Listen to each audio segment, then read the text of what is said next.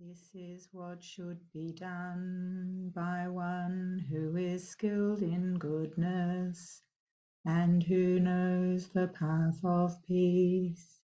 Let them be able and upright, straightforward and gentle in speech, humble and not conceited, contented and easily satisfied, unburdened with duties and frugal in their ways, peaceful and calm and wise and skillful, not proud and demanding in nature.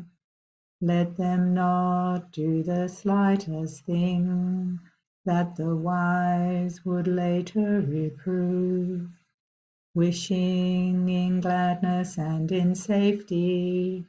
May all beings be happy, whatever living beings there may be, whether they are weak or strong, omitting none, the great or the mighty, medium, short or small, the seen and the unseen, those living near and far away, those born and to be born. May all beings be happy. Let none deceive another or despise any being in any state. Let none through anger or ill will wish harm upon another, even as a mother protects with her life her child, her only child. So with a boundless heart should one cherish all living beings, radiating kindness over the entire world, spreading upwards to the skies and downwards to the depths, outwards and unbounded, freed from hatred and ill will, whether standing or walking, seated or lying down, free from drowsiness. One should sustain this recollection. This is said to be the sublime abiding, by not holding to fixed views, the pure-hearted one, having clarity of vision, being freed from all sense desires, is not born again into this world. All right. Thank you, Kathryn. Over to you. Thanks, Chris. And really lovely to be back here with everybody for the third of this series of three talks, which look at the three the root unwholesome mental states of greed, hatred, and delusion. And in week one, we looked at greed. In week two, last week, we looked at hatred. And in this week, we're going to solve delusion and ignorance. Wouldn't that be lovely? Wouldn't that be lovely? And just as I was chanting the Metta Sutta, even in the Metta Sutta, there are a number of pointers to the antidote of ignorance, to the antidote of delusion, which is, of course, wisdom. And it's not that we decide one day, yep, I'm going to be wise, in the same way that we don't decide the antidote for greed, yep, I'll just be generous and solve that. Or we don't decide the antidote for hatred, yep, I'm just going to be filled with loving kindness. These are all practices. These are all things that we develop bit by bit by bit. Some lucky doers might do it all at once, but I think for most of us, we just keep putting one step in front of the next. And so tonight we're looking at delusion or ignorance. And, the first 2 weeks I found it hard to select what to focus on. And this week is even harder. It's such a big topic. And it comes into aspects of the Buddha's teaching in so many different ways. And it comes into our lives in so many different ways. I've got a lovely little quote that we can start with. An ignorant person ages like an ox. Their flesh may increase, but not their understanding. Now, I saw this quote attributed to the Buddha, but I'm always a little bit, I'm not 100% sure where it comes from, whether it does come from a sutta. It may do, but I didn't see a sutta reference. So I've put Buddha there in soft grey, because so many things get attributed to the Buddha that may or may not, in fact, have ever been the Buddha's words. But in any event, it's a quote that I think can motivate us. Do we want just to age in our flesh and to increase in our flesh, or do we want to age and increase in our wisdom? I think the fact that we're here shows the answer to that. We know the limitations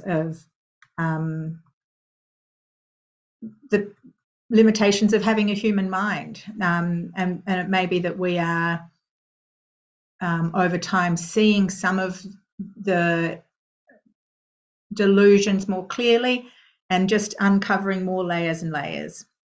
And the Buddha certainly encouraged a very scientific approach to learning about this human condition.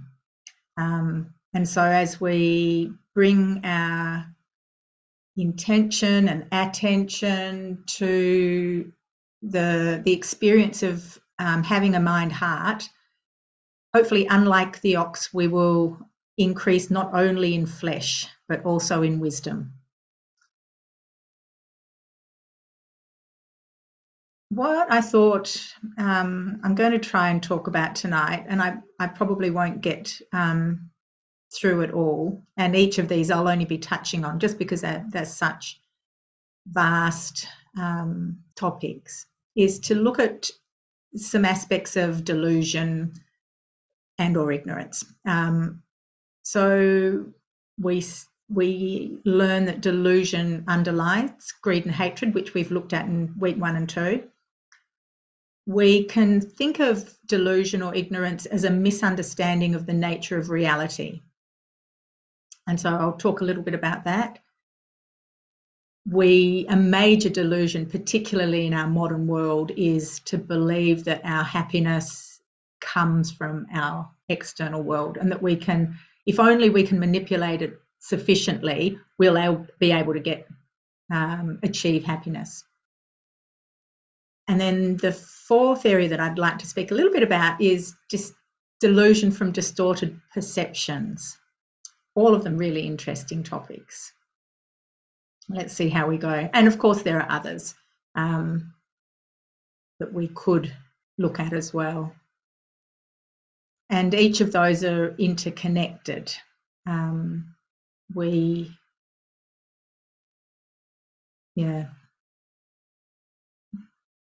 sometimes it's chicken and egg thing, particularly say with the delusion that underlies greed and hatred, because delusion not only underlies greed and hatred, but it's produced by greed and hatred.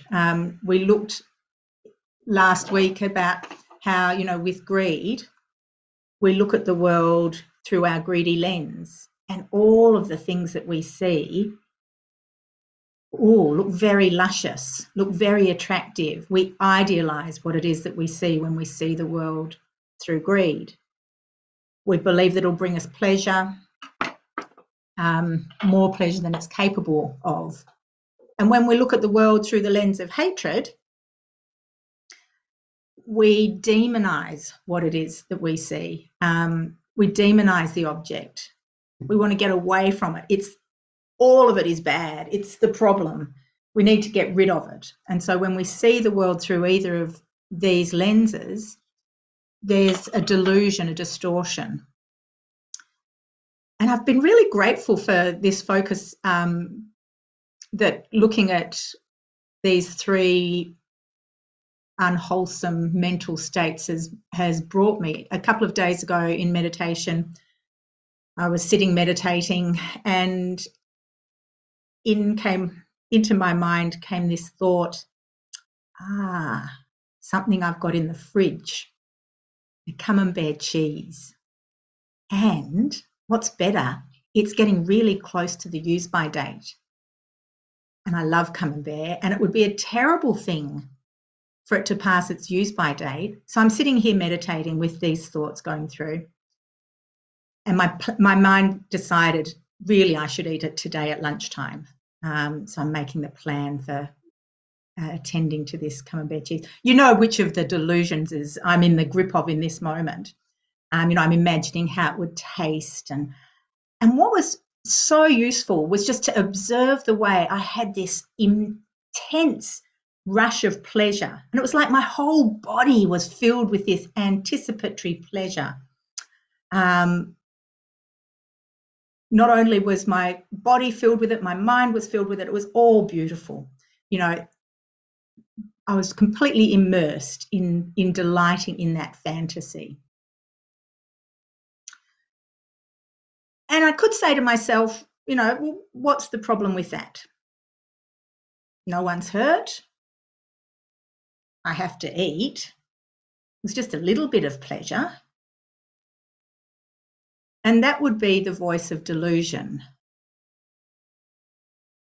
The problem, of course, is that the pursuit of pleasure, the being caught in pleasure, the being imprisoned by that need to get and to hold, whether we do it in our actions out in the world or just being caught in the mind, those forces then end up running the show.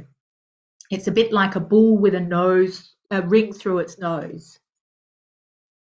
Greed, aversion can take us by the nose, and rather than exercising any wholesome response to the thought, I'm being moved about.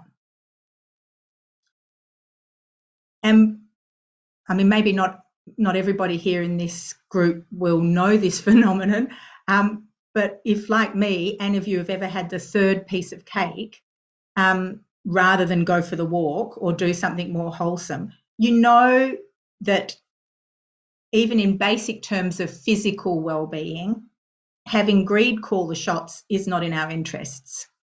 By the 8th mouthful of the third piece of cake, it stopped being pleasurable, because greed lies in the same way that hatred lies.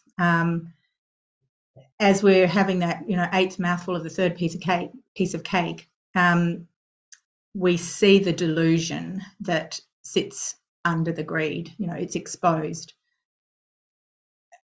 And our task is to get closer and closer and closer to it arising, and before we've engaged in the activity.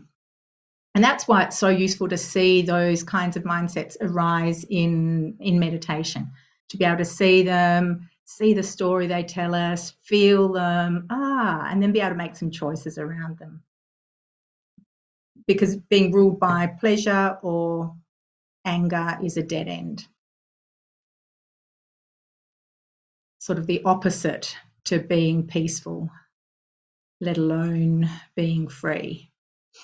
And I remember back to our first week when I asked people, well, why do you come and meditate? What's drawing you to meditation? Many, many, many of us included peace in our answer. So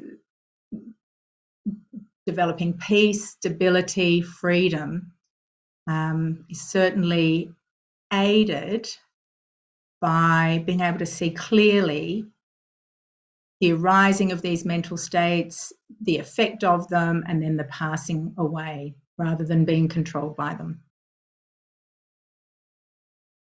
So that's just a brief touch on the delusion of greed, within greed and hatred. And I'm just going to briefly touch on that second part, which was the delusion or the ignorance that comes from misunderstanding the nature of reality. And there are a number of ways that we could look at this, but one of the common ways is to see our misperceptions around what the Buddha talked about as the three characteristics of existence, or impermanence, non-self, and dukkha, or suffering or unsatisfactory nature of life. So many delusions in how we view the world, how we see reality. One element of the delusion that we have around suffering is a delusion that we should be able to achieve a life without any suffering.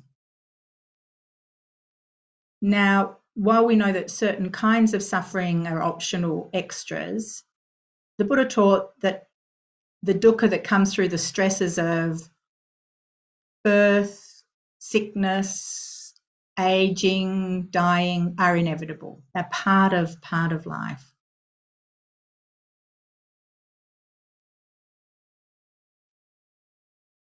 It isn't that all suffering is inevitable, and actually the whole of the Buddhist path in one sense is about ending suffering. Rather, it's a mistaken understanding of the causes of suffering and the cessation of suffering that's the delusion.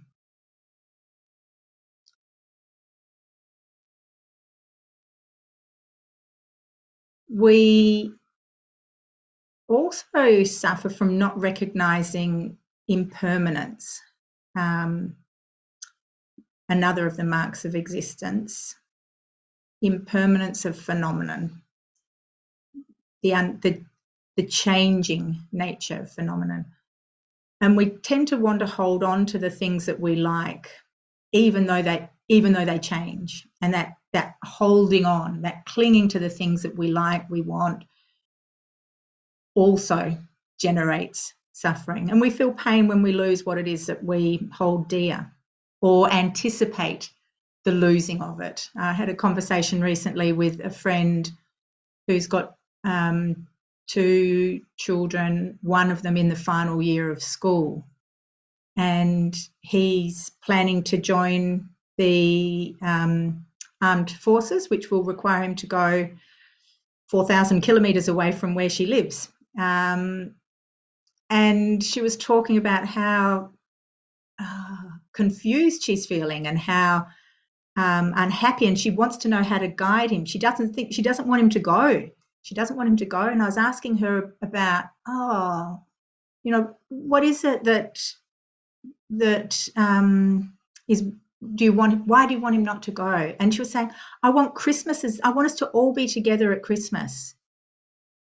They've had 16 years of all being together, 17 years of all being together at Christmas. And that's what she wants. Of course. And it's painful to anticipate that what she holds dear will come to an end. But maybe building in an understanding of the changing nature of what we hold dear, building into our expectations impermanence can soften some of the suffering that comes up there.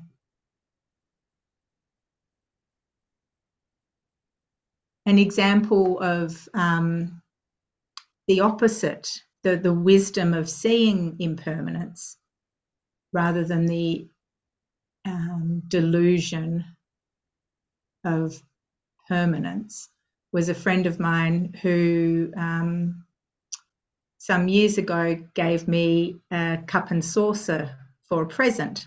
And I'd drunk a cup of tea at her place, and it was a very beautiful cup and saucer, I thought. And I was like, this is a beautiful cup and saucer.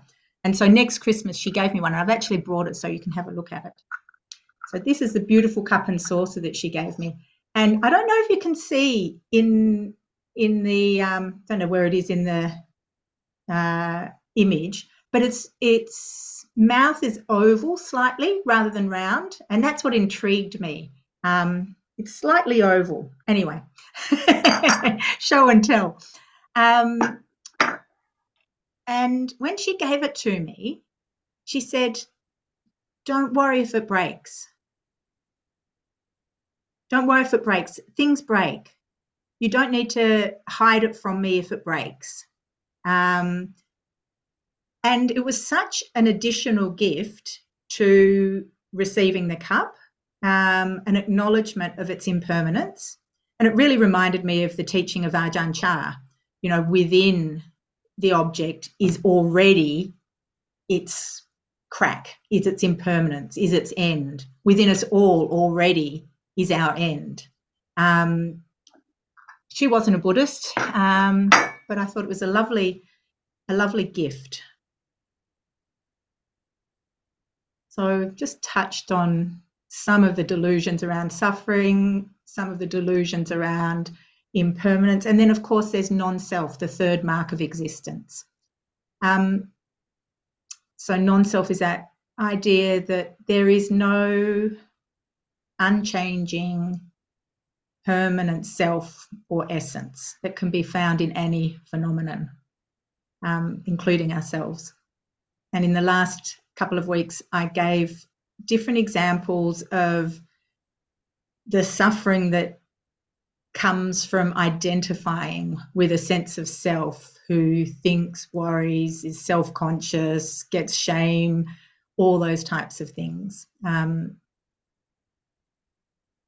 And rather than clinging to a sense of self, to understand this experience that's unfolding right now as this body, mind, heart sits, talks, engages with each of you, as being a more open, more fluid set of conditioned processes that arise and pass away. Buddha suggests that's much more closer to reality than this fixed, permanent, essential self that we tend to cling to. And certainly in the identification with that self, there's so much suffering.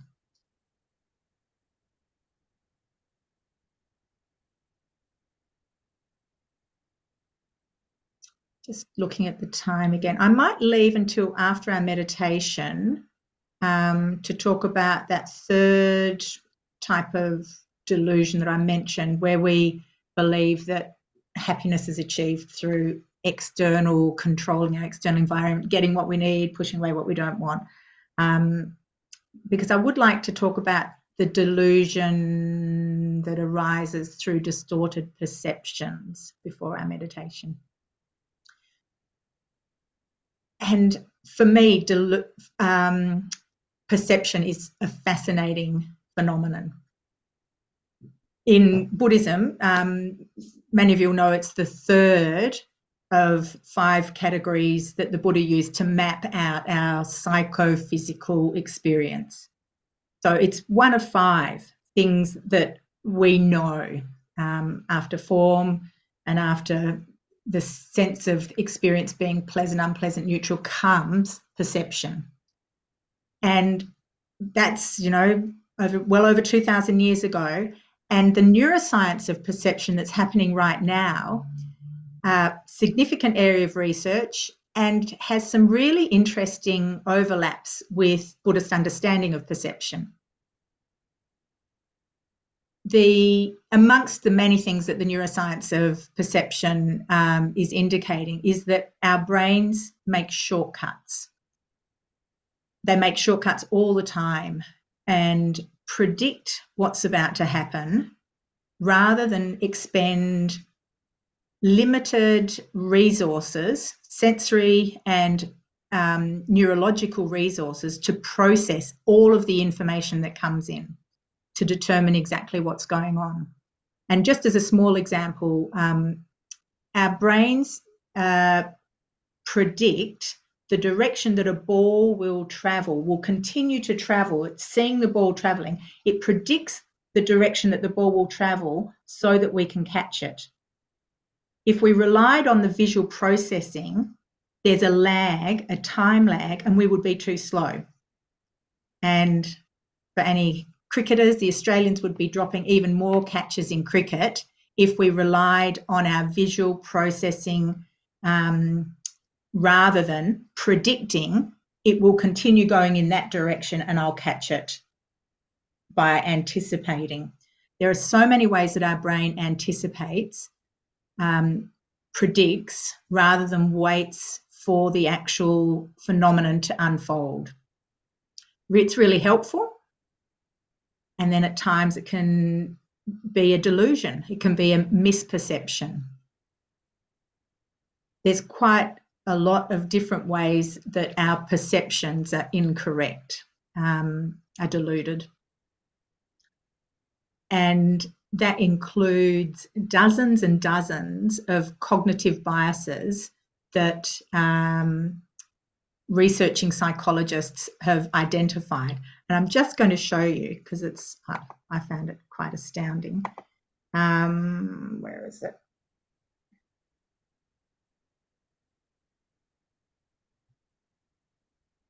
This is the Wikipedia page of cognitive biases. Okay.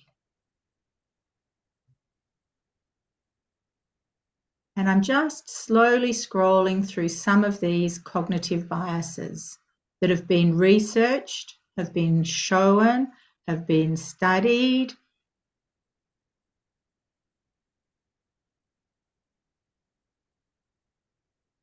Dozens and dozens of ways that our mind makes mistakes.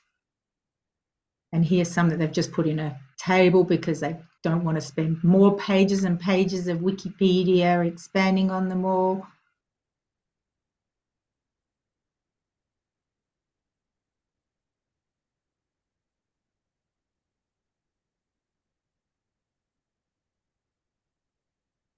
I think you get the message. All these different ways that our shortcuts can get us into trouble. Our shortcuts mean that what we perceive is not reality.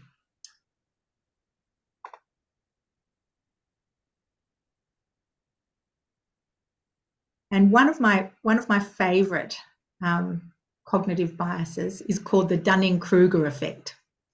And in this bias, what happens is that people, we, you, me, believe that we're smarter and more capable than we are. Essentially, there are areas in life where we all have low ability. And in any particular area when you have a low ability, you don't usually possess the skills to recognise your own incompetence, one's own incompetence.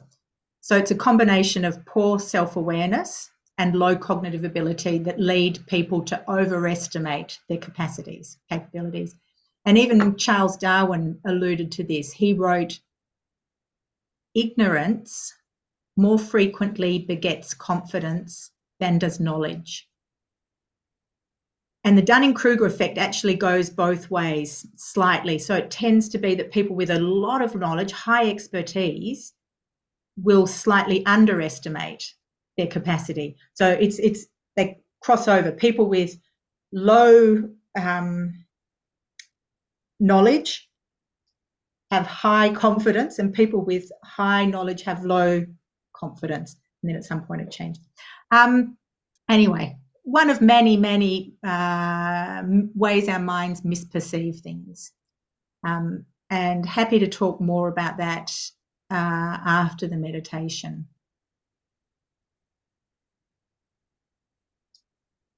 In tonight's meditation, the invitation is to continue the orientation of observing the mind, investigating the mind, getting to know it better.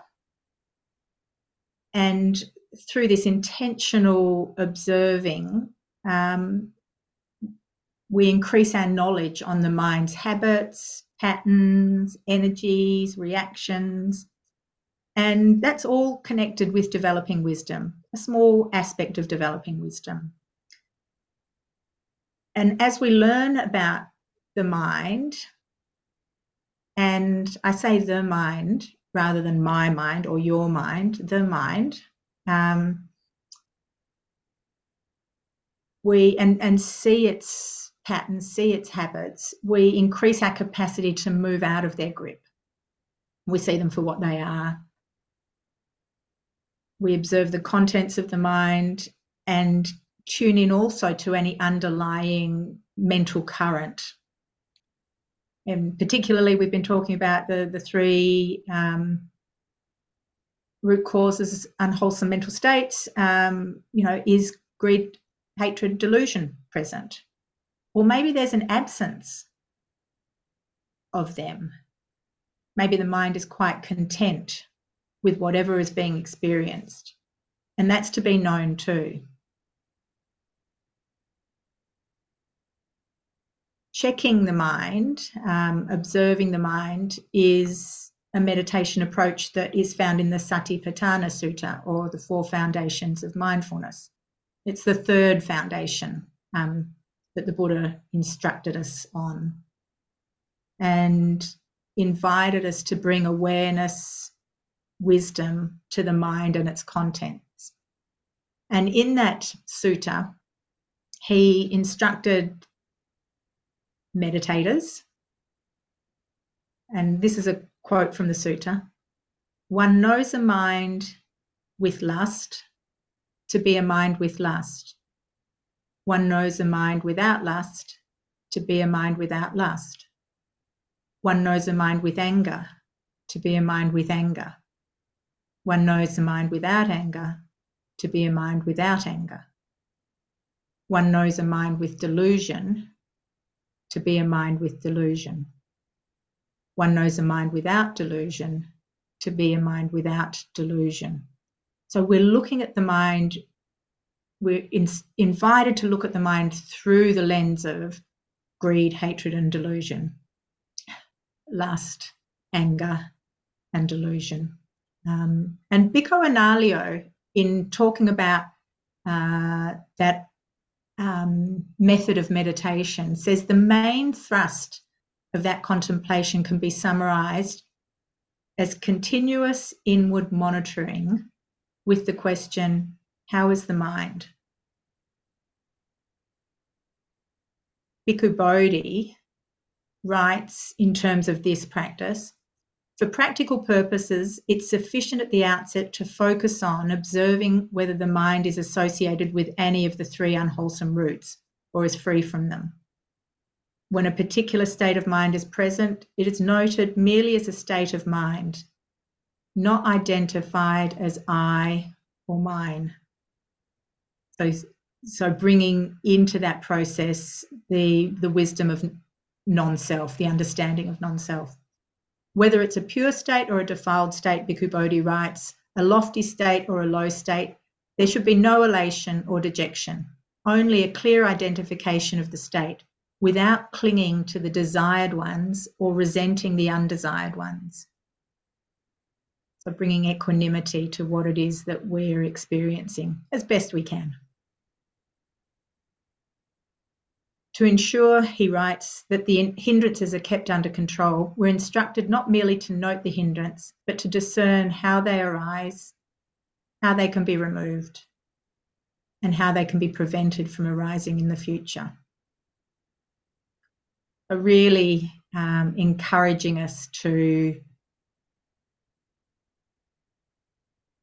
learn from what it is that we observe as we observe the mind. So my intention in guiding the practice, and of course everyone's free to choose a meditation process that suits you, but what I thought I would do is, for the first 15 minutes or so, just invite bringing attention to what it is that might be going on in the mind, naming a few aspects that we've talked about over the last 3 weeks. And then for the last 15 minutes or so, just to have that in silence, and if you for you to choose the practice that you would like to, maybe continue the practice that we were doing, or if you'd prefer to go to the breath and rest with a focus on the breath, of course, that or the whole body. So leaving that for everybody to choose for yourself. Okay, if you feel like standing up before we move into the meditation, that can be nice just to let the body know we do care for it. We don't expect it to stay immobile for an hour and a half. I'm having a bit of a stretch, even a bit of a shake, if that's good for you.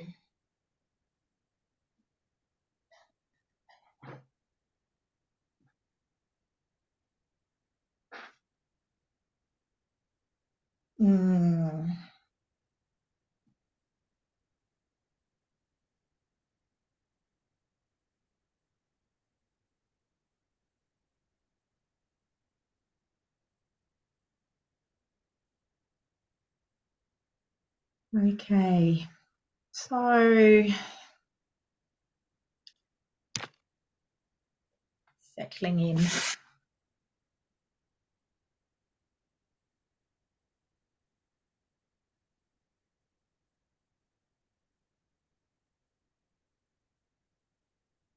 Settling in. So that's an invitation to the mind and the body to pause from all of the doing that it's had to engage in today. Often that's a doing that's externally focused.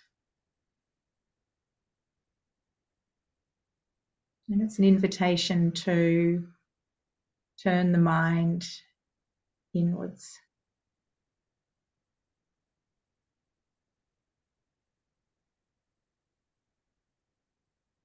And this body sitting, this body resting,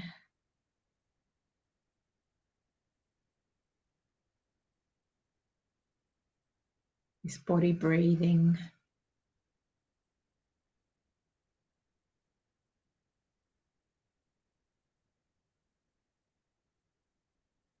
Be a useful anchor for the attention as we shift gears from intentionally trying to understand and work things out and analyze and that kind of thing, just to coming into a more settled pause.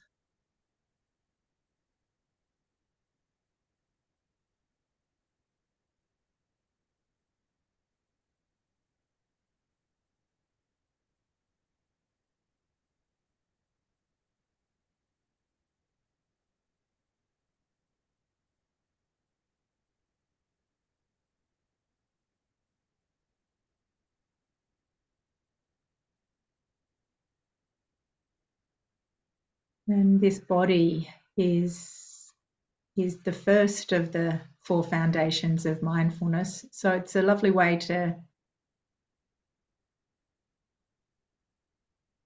connect with that practice, connecting with the body, knowing the posture of the body, knowing the different sensations that are present in the body.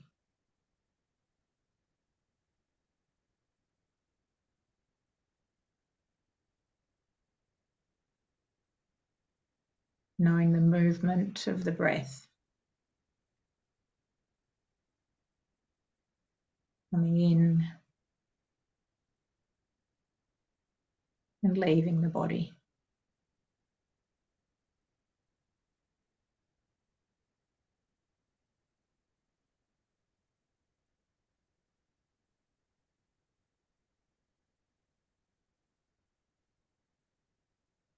And if you feel like it,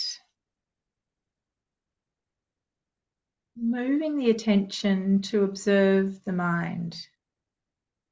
So we can still have a sense of bodily presence, but our primary focus is what's going on in the mind?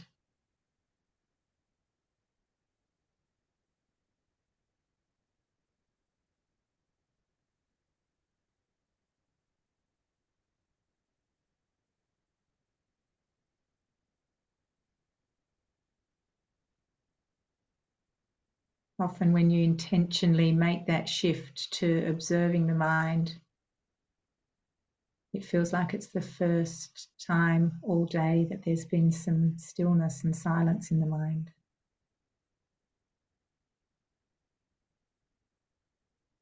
But sooner or later, there'll be some activity. So just sitting back, observing,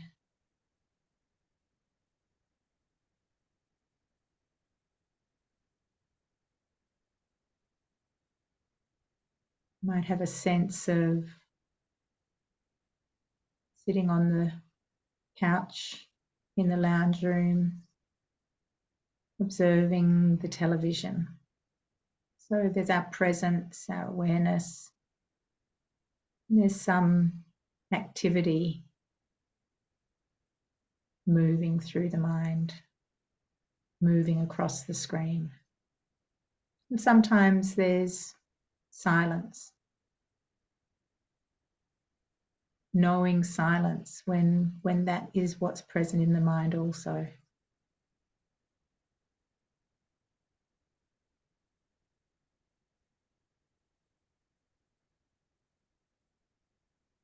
We don't need to generate anything other than the awareness, other than the knowing of what is in the mind right now. We can rest back and relax as we observe the mind.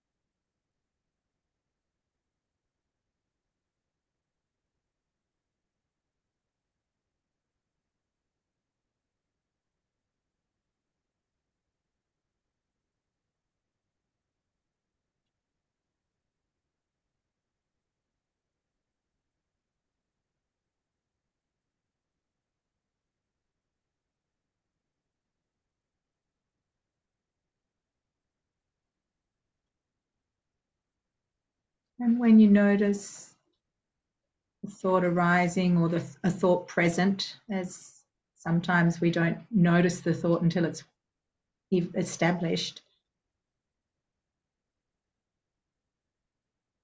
just checking it out to see, is there any underlying mental current connected with greed, anger, delusion? Maybe it's just a distracted movement from one thing to the next, more associated with delusion. Or maybe there is a sense of wanting,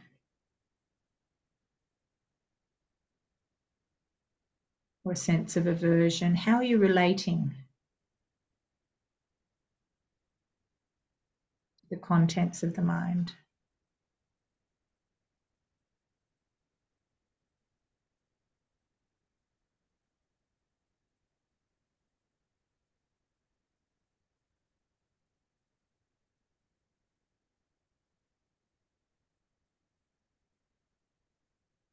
Is there any identification with the thoughts, reactions, feelings?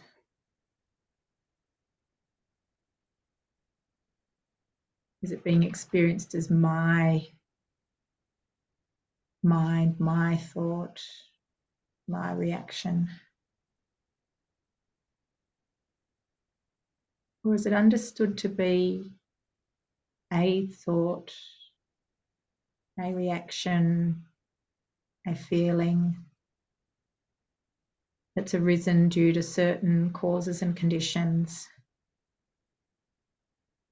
And that when those causes and conditions change, so too will the contents of the mind.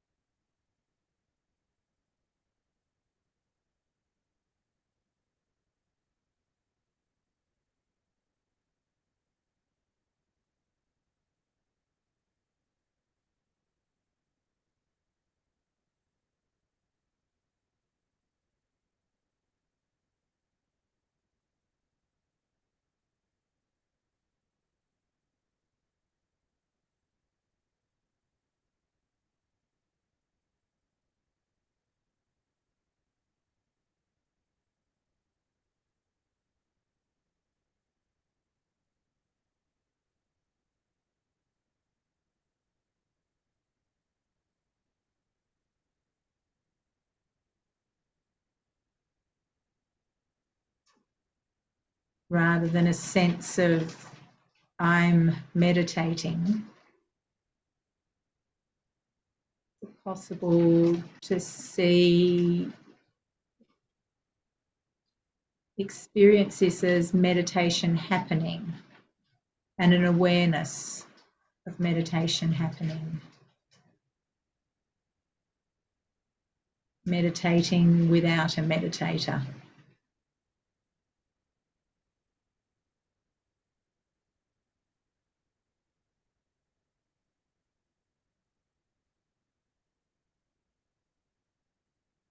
More like a series of phenomena coming into awareness and going, arising and passing away.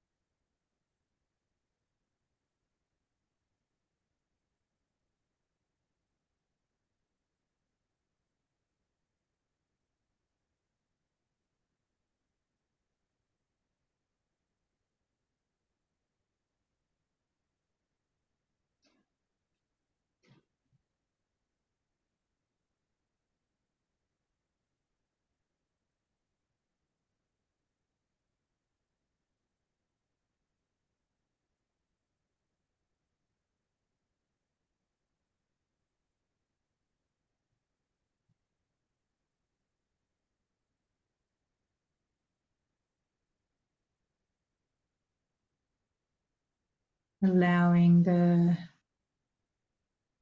changing nature of this experience, moment to moment, to be recognized.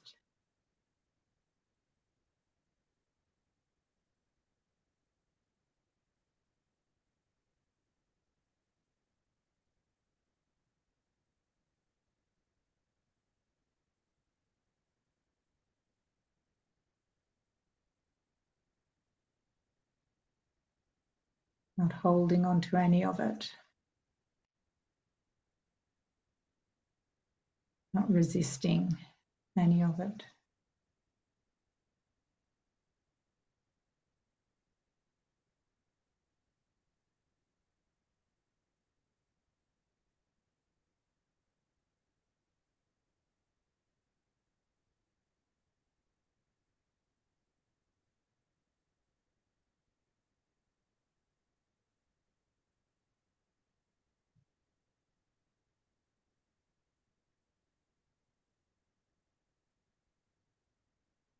Cultivating wisdom.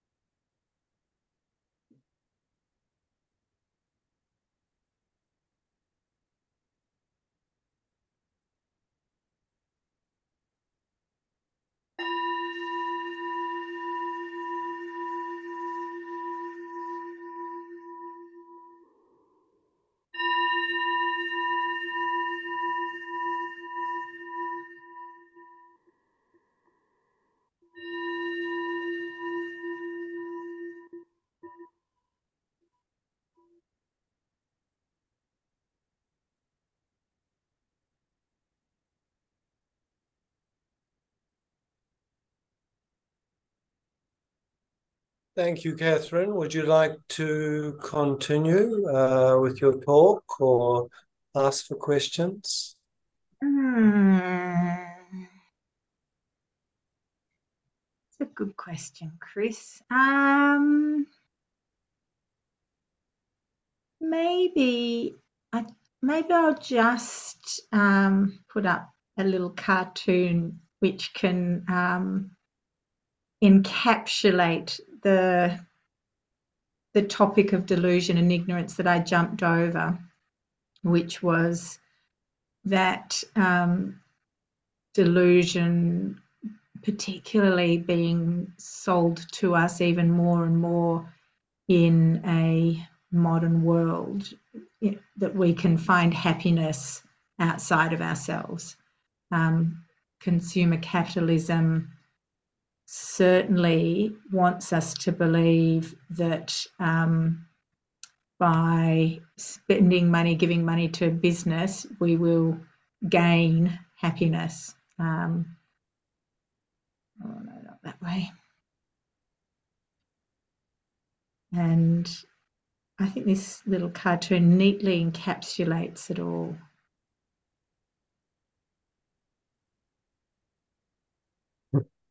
Very neatly so. Well, or untidily so, might I add, Kathryn. Yeah.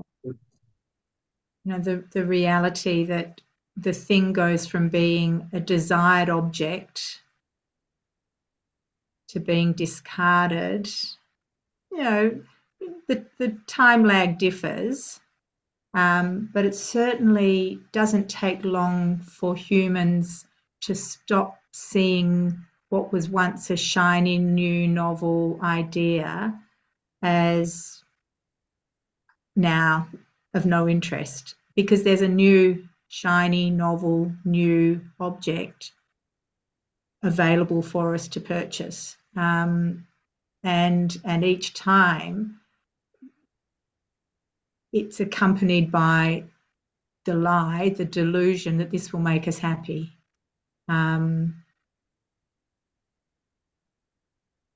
Yeah. And how easy it is to stay hooked into that.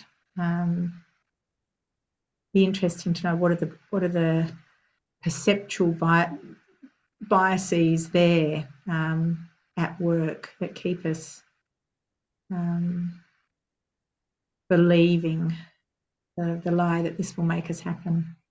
And maybe while I'm speaking about perception, just to name another few aspects to perception. Our brain, both through our attention, will highlight certain information to be brought in, and our brain is also, it has and this has only been discovered in the last 10 years or so, a neural process that acts as a gateway for keeping information out as well. Sensory information. Right now, we are being bombarded by so many bits of sensory information, from the temperature, the pressure in our body, the little aches and pains, the sounds, the sights. If we tried to make sense and process all of that information, we'd be it'd be just completely overwhelming. So very sensibly, our brain learns to attend to what it believes to be important, or our mind in this case also, what it believes to be important, and to filter out the rest. And then what's brought in is processed according to our life experiences, our memories, our expectations, our personal preferences, what our desires or motives in that moment are. So many different things will colour how we perceive to be the experience of the moment.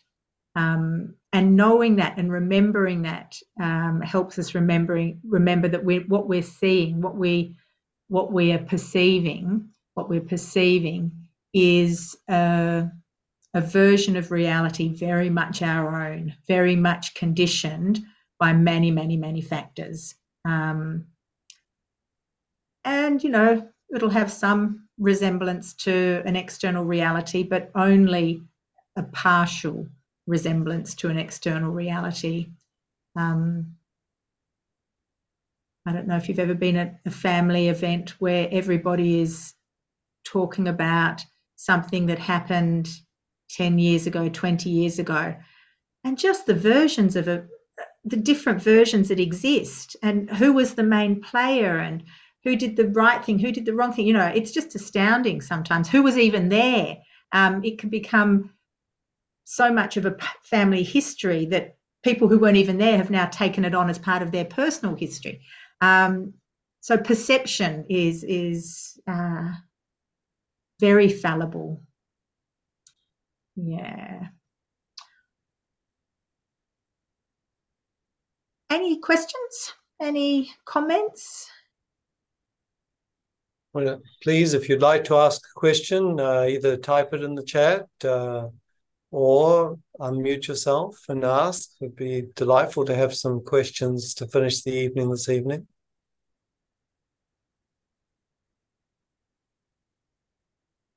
Stupid question. Of the 5, where perception is the third one, with form being the first thing we see, hear, smells, or do something, then we experience it as pleasant or unpleasant. The third is perception. I can't remember. What are the fourth and the fifth? The sankhara is the fourth, and consciousness is the fifth. So sankhara is that mental proliferation, that process of mental, what the mind does with what it perceives. Story making. Blah. Yeah. Thank you. All right, so sankhara, mental proliferation, and 5 is consciousness, and that's the process of becoming and rebirth in every moment, right? Is that right? They're the things that we tend to cling to, and they map out more or less. They cover what our experience is in every moment. It's all happening. Thank you. And I love the interrelationship between the second and the third. The second being Vedana, or the pleasant feeling, unpleasant feeling, or neutral feeling of an experience, and perception, and how they interact. And sometimes my sense is that our perception is conditioning the feeling tone, because if we perceive, there's that very commonly used example of walking down a path, something's curly on the path. It's a snake. So the perception of the snake is before the unpleasantness, is it? I don't know. I love thinking about this. Or is the feeling tone always preceding the perception? How do those two interrelate? Anyway, I think it's a worthwhile thing to explore in experience as well. But that's completely an aside. What we're talking about tonight. I love talking about these things. This stuff is so helpful. Thank you. Yeah, pleasure, Marta. I hate that I missed last week. Oops. Life, hey? Put her in a cage. Gita, would you like to unmute? Thank you, Martha. Thank you, Gita. Right. Thank you, Kathryn, for an amazing presentation of ignorance, delusion, the mother of all the problems, and giving such fresh kind of examples and outlook on it. Because otherwise, I have the same things going story otherwise all the time. So it just opens it up. And so thank you very much for that. When you just said about the 5, Aggregates. when 5 aggregates were mentioned, it's just happens to sit in my first drawer here, which there's a lovely example of how or why we can't tease them out, because these 5 always come together. And so because of that, the deception of self is so difficult to deconstruct, because these guys just happen in that instant. So so until the meditation becomes really sharp, and even then we can almost only separate the form and the rupa component and all the mental things lumped together. So it's still difficult. So it's no wonder we keep believing what we think is me. Yeah, I am. Yeah. Thanks, Geeta. Everybody needs it in their top drawer. Just...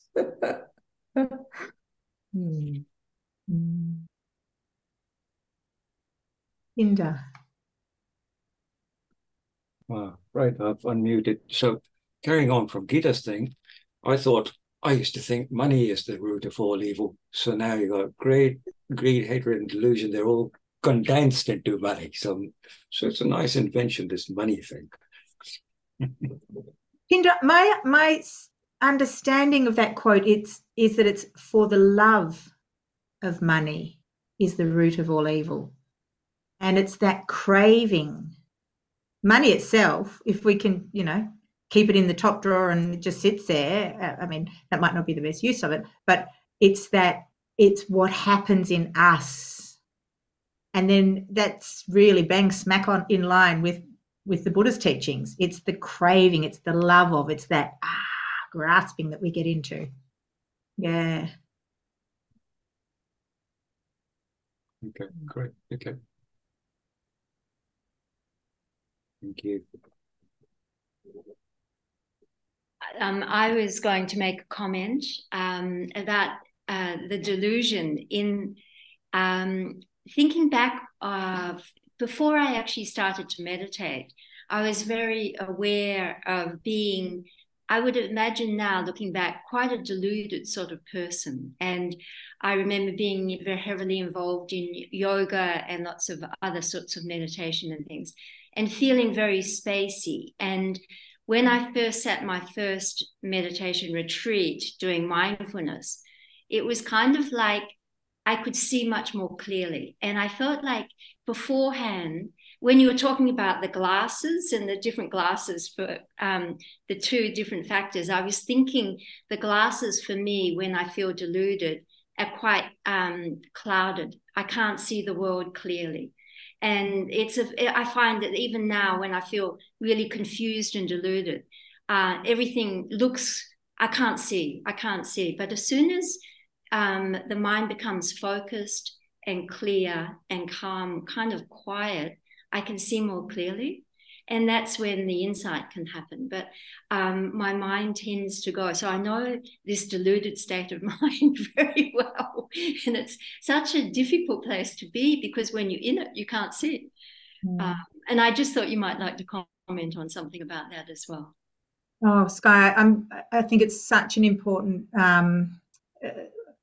element that you've brought in that I hadn't mentioned today around mindfulness. Mindfulness being the foundation. I mean, I did sort of touch on it when I was talking about the 4 foundations of mindfulness, but not in the sense that you're naming it, of it being such a key starting place and not starting place and continuing place and building place and strengthening place for all of the different elements that we're trying to cultivate. Without mindfulness, forget about loving kindness. Without mindfulness, forget about the other Brahma Viharas. Without mindfulness, forget about the potential for equanimity. It's such a key component to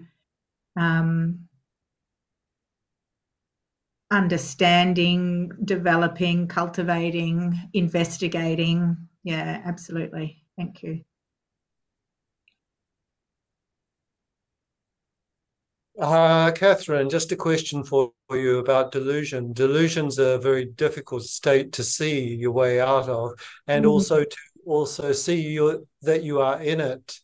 Although I do find that people around me can detect it, and they can see changes in my voice and changes in the intensity with which I'm approaching problems or difficulties. I wonder if you'd care to comment more on that.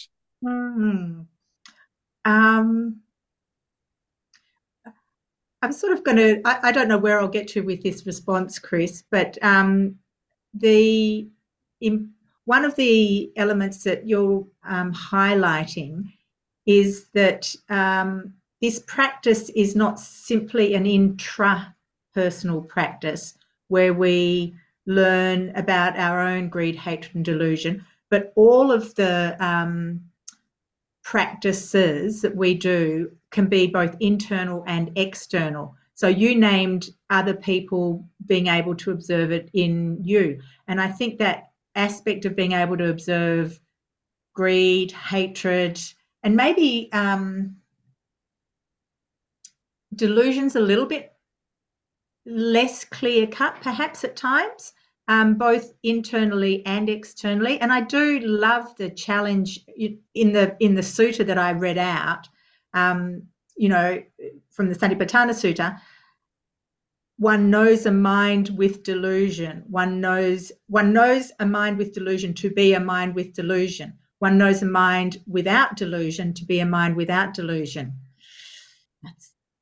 That's a big challenge, but that's what we're invited to know. And I'm giving the Buddha the benefit of the doubt that it's possible, even if it is very, very tricky to know delusion. And a little bit like I mentioned, I mean, it does touch onto the Dunning-Kruger effect, which I talked about, where the less we know, the higher our confidence, and maybe in walking the path and developing these capacities, we are developing self-awareness. We are developing understanding about how this mind, body, heart works. We do get closer to seeing when delusion is present. But I certainly am sure that most of the time delusion is present, I'm not aware of it. It feels like that this needs to be just an ongoing, and mindfulness, as Sky mentioned, I think there's probably a very close correlation between lack of mindfulness and delusion. And when mindfulness gets sharper and sharper,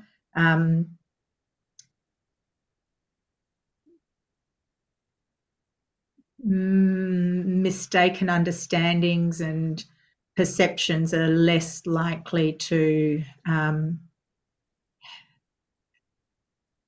be strongly present. But those two things are working in tandem, it feels. Yeah.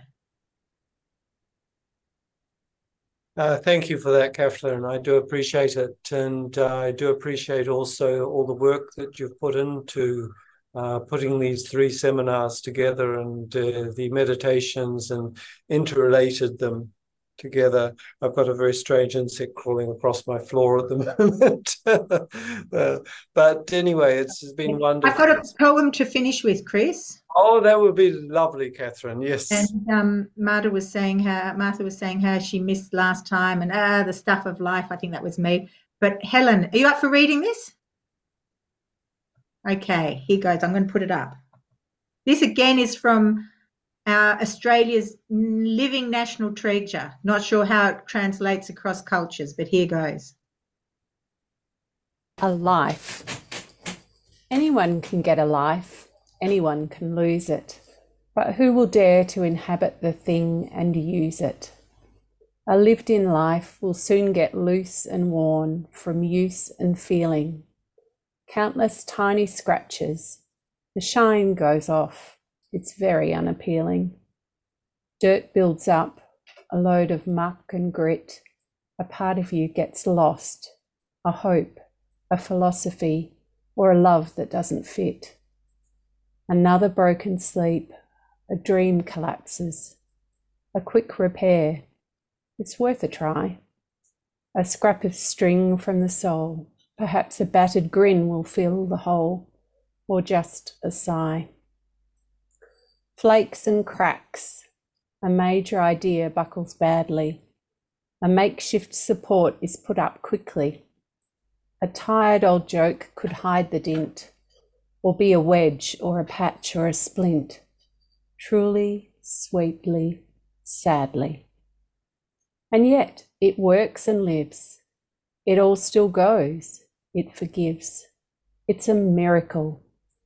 Worn in, bashed in, cried in, and the great thing, a lived in life can be happily died in. Thanks, Helen. And for me, that's loony, just embracing the stuff of life. You know, the good, the bad, the ugly. Yeah. So I'd just like to say thank you all for the opportunity to come and spend some time exploring those three unwholesome mental states together. For me, I'm really grateful for having this opportunity to do that. It's helped deepen my engagement with those elements. And, you know, I know that as we come together and practice, that this practice does make a difference. It does make a difference for each of us, but it also makes a difference for the people whose lives we touch. So I appreciate the time and the effort and the dedication of everybody here. And I look forward to continuing coming together over the Rains period. I'm spending a month at Jana Grove and Self Retreat in September, so I'll be missing in action for a month. But in the meantime, apart from that, I'll be continuing to be here with everybody. So thank you very much, everybody, and go well.